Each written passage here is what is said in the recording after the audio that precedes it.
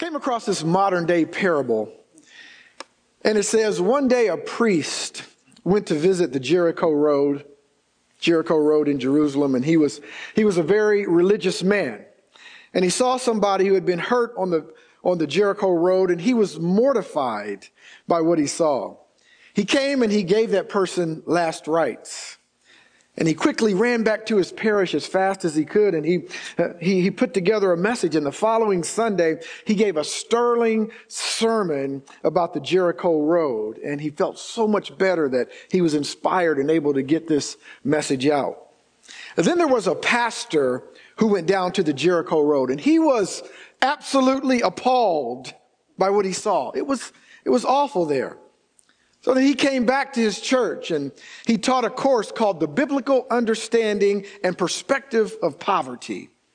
They showed films and people who were being beaten up on the Jericho Road, and everybody felt rotten and horrified by this.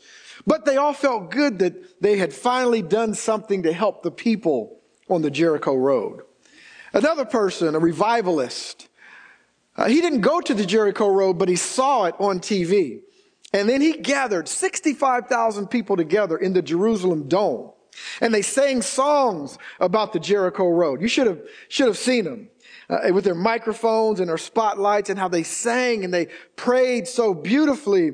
There was this left-wing activist, and he went down to the Jericho Road, and he was incensed by what he saw. In fact, he was angered by what he saw, and he came back and he organized demonstrations in the streets, and he got all the young people out of the schools and colleges and graduate schools, and they shut down the universities, and they marched on the Jerusalem monument of the capital city, and they were active for the people on the Jericho Road. And there was this right-wing person, political right, and he went down to the Jericho Road, and he saw, yes, the moral decay, and he thought, we've got to solve this problem. We've got to raise employment, change the economy, so there won't be so much violence on the Jericho Road. What did he do?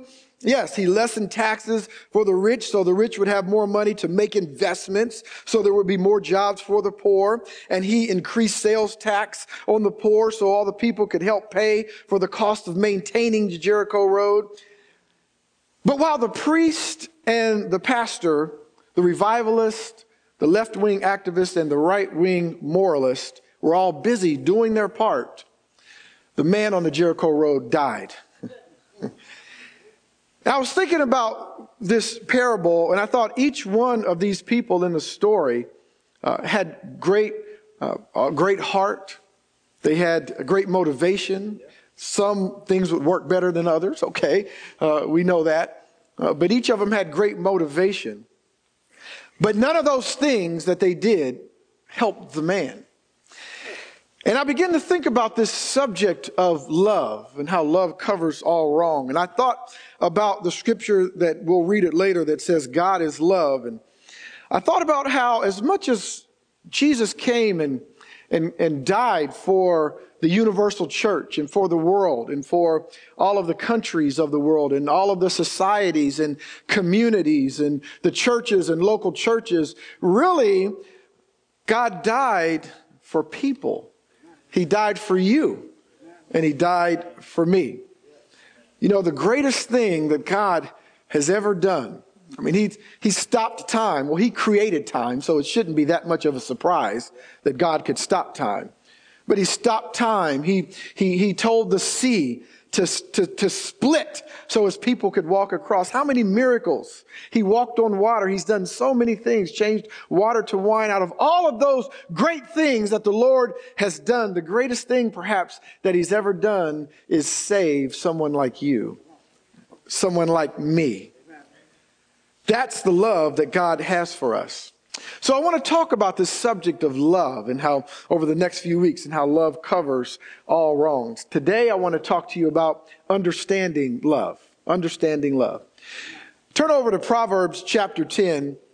We're going to look at a couple of scriptures here to get us kicked off. And I actually have quite a few scriptures this morning, but the word of God never returns to him void. All right.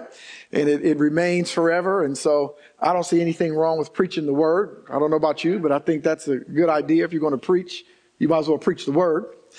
And Proverbs 10:12, you would know it well. It says, hatred stirs up strife, but love covers all sins. How many sins are left out of all? Love covers all sins. Over in 1 Peter chapter 4, verse 8, similarly, Peter said, and above all things, have fervent love for one another, for love will cover a multitude of sins. Now,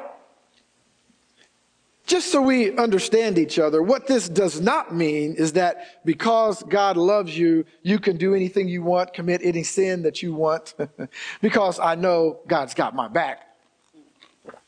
He's going to cover it, so I can gamble, I can do it, he's going to cover my bet. He died on the cross. Just read Paul over in Romans, who says, God forbid, God forbid that I should sin, amen, and test God. No, that's not the point of it.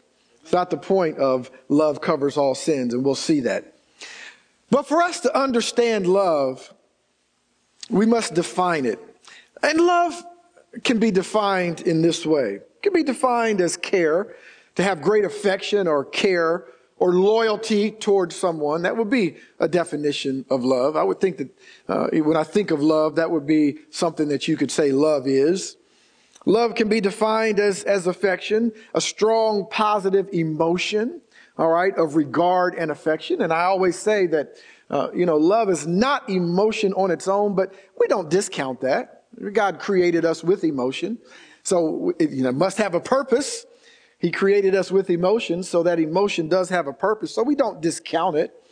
It also could mean to delight, to take a high degree of pleasure or mental satisfaction in. You may love painting, or you may love sports, or, love shopping, or, whatever it may be. And so you take a great deal of satisfaction in that thing, or a person that you love. Every time you're around them, you just feel a certain way. And you have love, and love can be defined in those ways. But what's left out of those explanations of love is that love is also, I said also, a purposeful decision to see the best in others and make them better. I said love is also a purposeful decision to see the best in others and to make them better. And so love becomes a decision. It's a decision.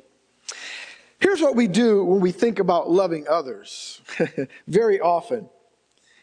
If you really think about it, now if it just is a thought that grazes the front of your mind, you won't really get it. But if you really think about it, a lot of times when we think about this concept of loving others, it ends up coming back to us. It ends up being about us more than the other person. When you say, I'm going to make a decision, I'm going to love my wife, and I'm going to put her above me. Yeah, that's what I'm going to do. Yeah, I feel good about that. That makes me feel good. See, it comes back around, and we kind of somehow make it about us. But when you really think about love, it's all about others. All about someone else. Okay? And so understanding love must be discovered before it can be defined. None of us here made up love.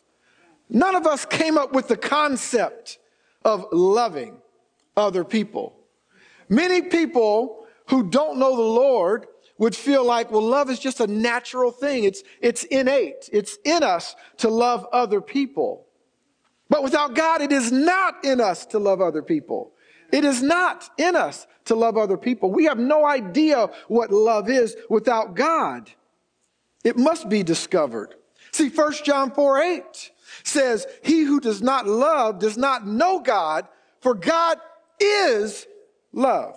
The Amplified Version put it this way: the one who does not love has not become acquainted with God, does not and never did know him, for God is love. He is the originator of love, and it is an enduring attribute of his nature. God doesn't just love as an action, he is love. It is who he is. God is love.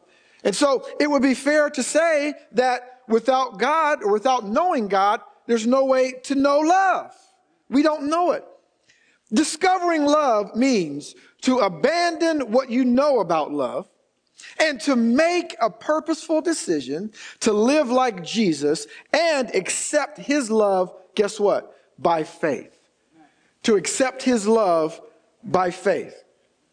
If we believe that God is love, wouldn't it stand to reason that there's no love without God? What is it that we believe love is? I mean, emotion, compassion, empathy, caring for someone else. When you define love, is that what you would think love is? I know I've said it very often. I have my own definition of what I believe love is to me, right? The giving of oneself at the expense of oneself for the benefit of another. But even that definition falls short of what God truly is. Because you see, all of these things are the result of love, but they are not love. They are not love. They're the result of what love is.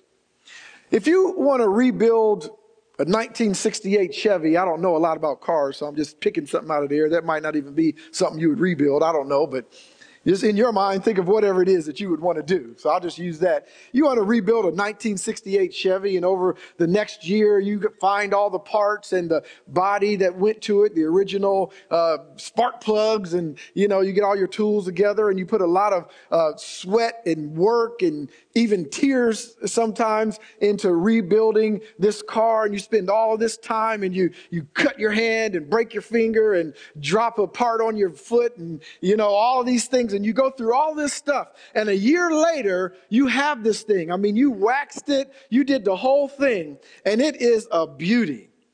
And you look at that, and someone comes in and they say, rightfully, that is all of your hard work. Honestly, that is not your hard work. That is the result of your hard work. That year you spent doing all of that, that was the hard work. The process was the hard work. What you see is the result of what happened. See, everybody who looks at that car that you rebuilt doesn't see your broken finger and your broken toe and all the sweat and frustration that you went through because you ordered a certain part and they sent you the wrong one. And you said, I want a 1968. And they sent you a 1964. And you said, can't you tell the difference between 4 and 8? And you were frustrated and all of that you went through. They don't see all of that. They see the result of it. And so likewise, when we see caring and empathy and compassion and all of those things, what we're seeing is the result of love. We're seeing the result of God. All of these things can be the result of love, but they are not love. If we believe that God is love, then in order to understand love, we would have to know that there is nothing that separates love from God. Nothing separates the two. Anything else will be a temporary, fleeting emotion. A temporary, fleeting emotion that very often would crumble under the crucible of adversity. See, if what you have crumbles under the crucible of adversity, then it's not love.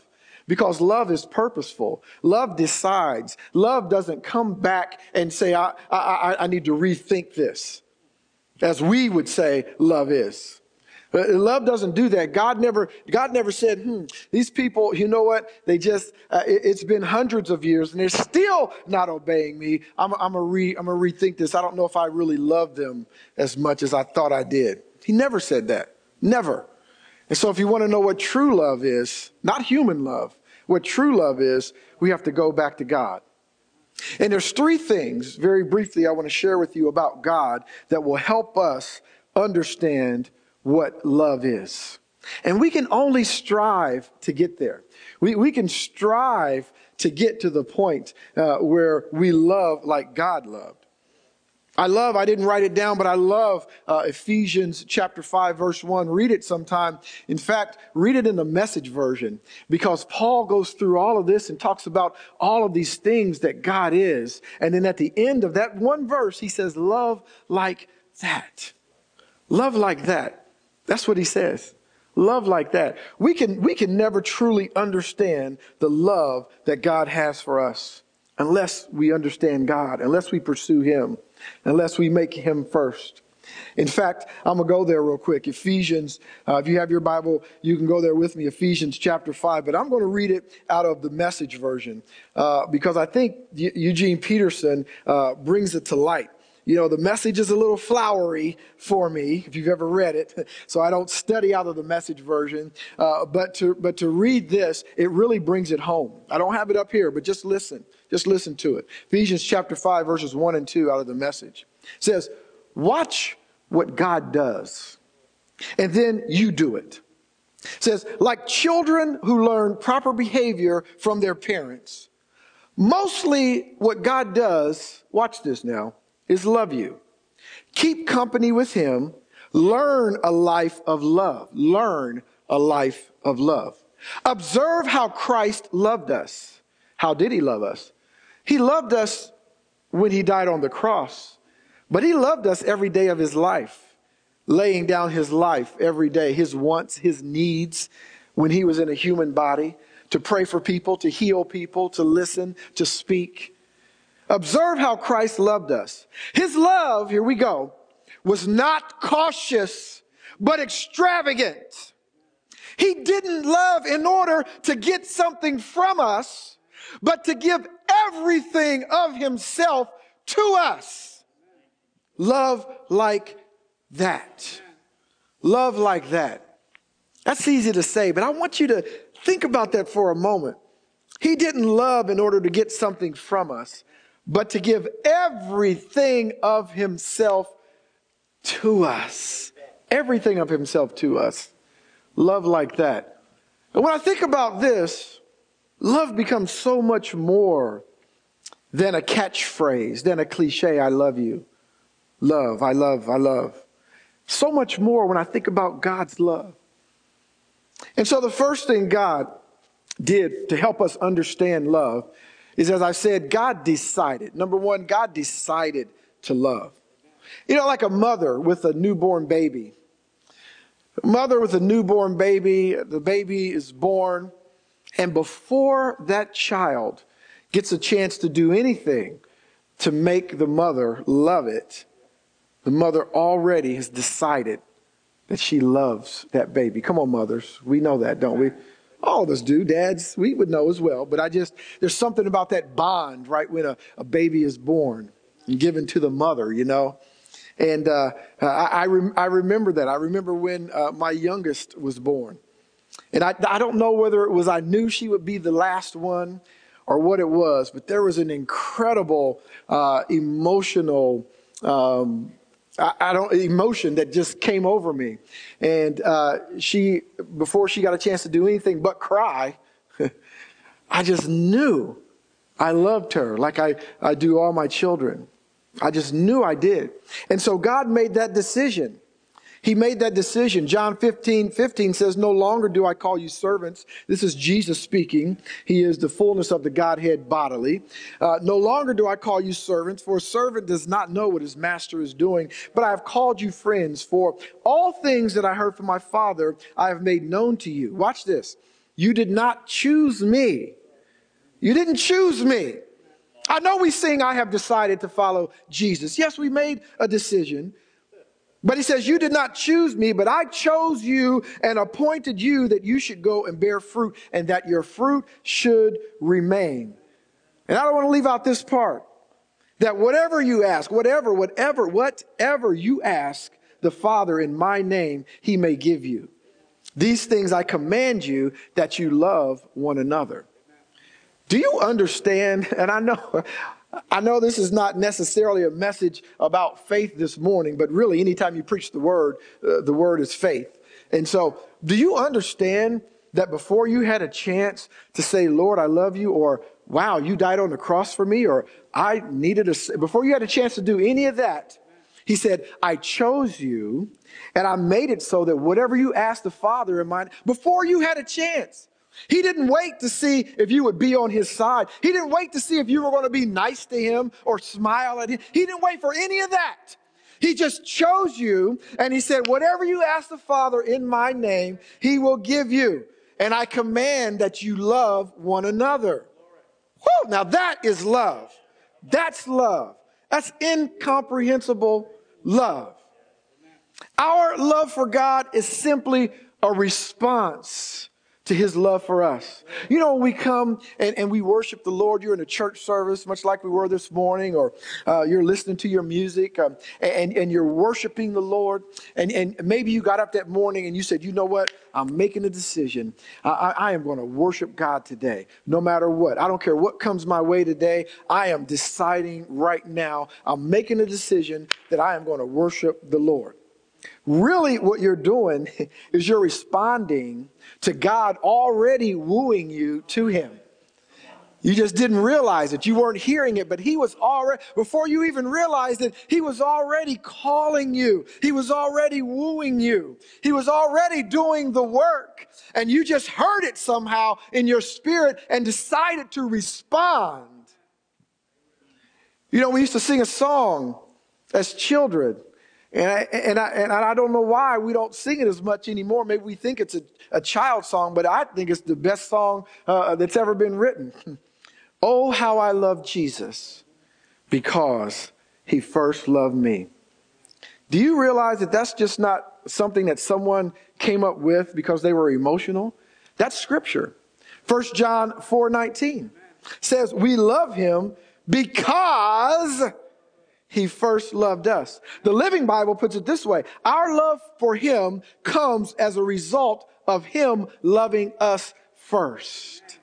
He already decided to love us. By the way, I hope that helps somebody who feels condemned, who feels guilty, who feels like, you don't know what I've thought or what I've done or how I've fallen short or how I've failed. You don't understand it. God could never love me. God already loved you. He knew what you were going to do. He already knew the failure before you realized you could fail.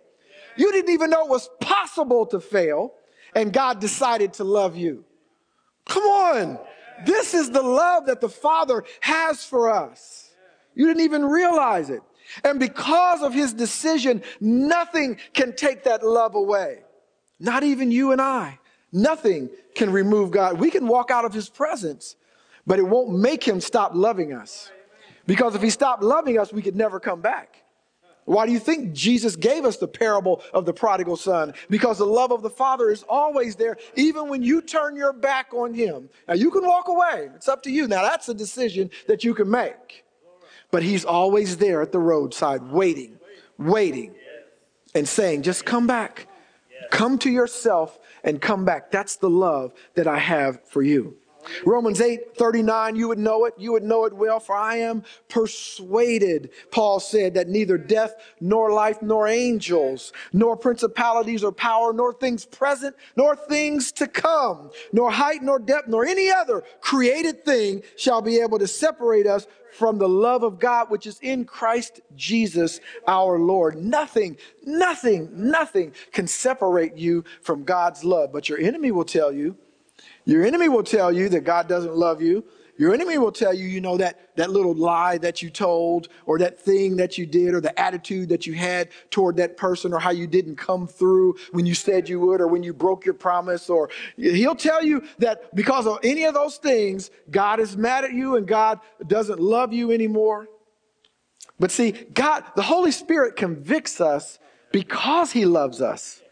He convicts us. He even scolds us because he loves us. It's the motivation. We must start with why. Anytime you're convicted by the Holy Spirit, it's because God loves you. And he wants you to be in the fold. He wants you to be part of the kingdom. It's not because he doesn't like you or he's just mad at you or you offended him in some way. He already knew what you were going to do. How can you offend someone when they already know what you're going to do and they still decide to love you? He already knew it. And so when he convicts you, it's for you, not for him. You're not making him feel better.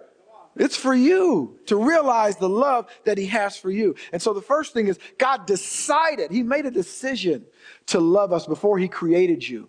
A lamb was slain before the foundation of the world. He knew. And I know that kind of blows your mind, so we won't get into that. He already knew that you would sin and we would fall short. And he already made provision. He already said the cross is coming before he created the world. He already said the cross is coming so we would be reconciled. That's the love he has for you. The second thing is God spoke his love. Oh yeah, he audibly spoke his love.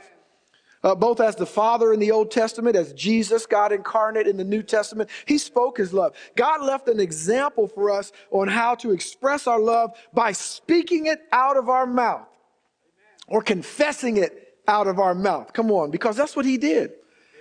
This is how important your confession is. John 15:9, Jesus said, as the Father loved me, I have also loved you. Loved you. Abide in my love. Jeremiah 31:3, watch this. The Lord has appeared of old to me, Jeremiah the prophet is saying. The Lord has appeared to me, saying, yes, I have loved you with an everlasting love. Therefore, with loving kindness, I have drawn you. I have loved you with an everlasting love. Nothing can separate it. His love is set upon you. His love is upon you. Malachi 1:2, he said, I have loved you. I have loved you, says the Lord. And then in Hebrews 13:5, the Bible says, let your conduct be without covetousness. Be content with such things as you have, for he himself said, I will never leave you nor forsake you. God spoke his love out of his mouth. And so God made a decision to love us. God spoke his love to us. And lastly, God demonstrates his love. We're trying to understand love. Trying to understand what love is. God demonstrates his love. Not only does God tell us that he loves us, but he shows us in so many ways. So many ways. Many of you would know Romans 5:8 says, but God demonstrates his love toward us in that while we were still sinners, Christ died for us. He didn't call a meeting like this and say, okay, I just want to show of hands. If I do this thing on the cross, I just need a majority, like in the Senate or in the House, I need a majority. How many people would serve me if I died on the cross? Okay, let's see. And if I get 51%, then I'm going to do it. No, he didn't wait for any of that. It says, while we were still sinners, you know what that means to me? While we were still sinning, while you were while you was lying, he was dying on the cross. While you were stealing, while you were breaking your promise, he was dying on the cross for the remission of that sin. And here's what blows my mind. And I know, listen, I got to be like Peter. Nothing wrong with repeating it. All right. I've said it a lot of times. But what blows my mind about the whole thing is that when Jesus died on the cross, it wasn't like, okay, everybody up to this point, all right, I'm going to take care of with the cross. All right. Now, after this, you just got to realize that, you're on your own. Because I've done the cross now. The cross, it was at year 0 or year 30, whatever it was. And so now after this, all right, no more sinning. Because I've done the cross. I'm taking care of it. No. He died on the cross in year 30, whatever the year was, for people who hadn't even been born yet and the sins that they would commit. He died on the cross for past sins. He died on the cross for all the sins that people had committed as his contemporary. He died on the cross for sins that people didn't even know they were going to commit. He already took care of it. That blows my mind. Before I sinned, God already took care of it. See, that doesn't make me want to go out and sin and say, oh, well, you know what? Guess what? God already took care of it, so I can just go sin. It doesn't make me want to do that. It makes me want to get on my knees and weep and say, Lord, the love that you have for me, you knew I would fall short, and you already died for me. Died for every last one of those sins. He demonstrates his love in so many ways. 1 John 3:1 in the NLV, New Living Version, says this: see what great love the Father has for us, that he would call us his children. And that is what we are. For this reason, the people of the world do not know who we are, because they didn't know him. Don't get upset if people don't understand your worship and how thankful you are, because they don't know him. They don't understand it. But if they would get the revelation of the Messiah, they would understand it. 1 John 4:9-10, also in the New Living Version, says, God has shown his love to us by sending his only Son into the world. God did this so we might have life through Christ. This is love. It is not that we loved God, but that he loved us. For God sent his Son to pay for our sins with his own blood. With his own blood. And then we would all know John 3:16. Most of us, even if you're not a Christian or a church person, you've seen it at football games. John 3:16, come on. For God so loved the world that he gave,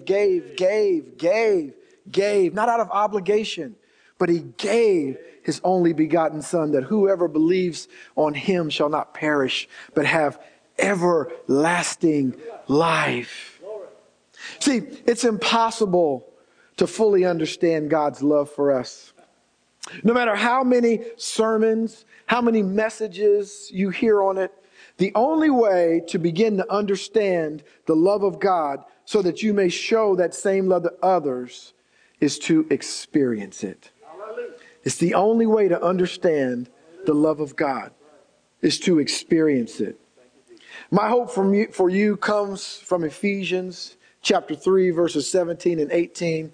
Like Paul said to the church at Ephesus, it is my hope, it's Christ's hope for you. My hope for you is that Christ may dwell in your hearts through faith, that you, being rooted and grounded in love, may be able to comprehend, come on, with all the saints, what is the width and length and depth and height, to know the love of Christ, which passes knowledge, that you may be filled with all the fullness of God. That is my hope for you. Then we can begin to understand why we need to speak things, the authority that we have on this earth, because of our relationship with him and the love that he has for us. There's only one way to be able to comprehend the love of God, and that is to experience it. Amen.